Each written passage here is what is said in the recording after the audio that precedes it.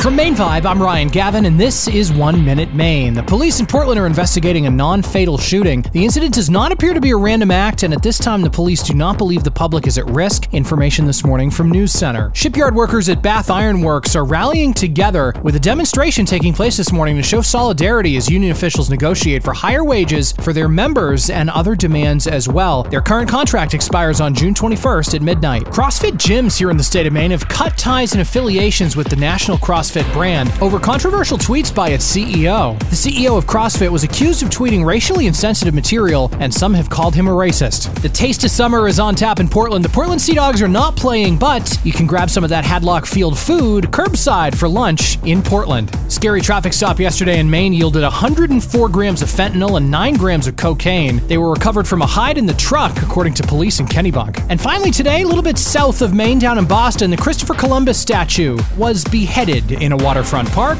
as part of the ongoing protests. The protesters say this morning that they've investigated themselves and found no wrongdoing. That's what's going on today in Maine. Hope you have a great Wednesday. We'll see you back here tomorrow. From Maine Vibe, I'm Ryan Gavin.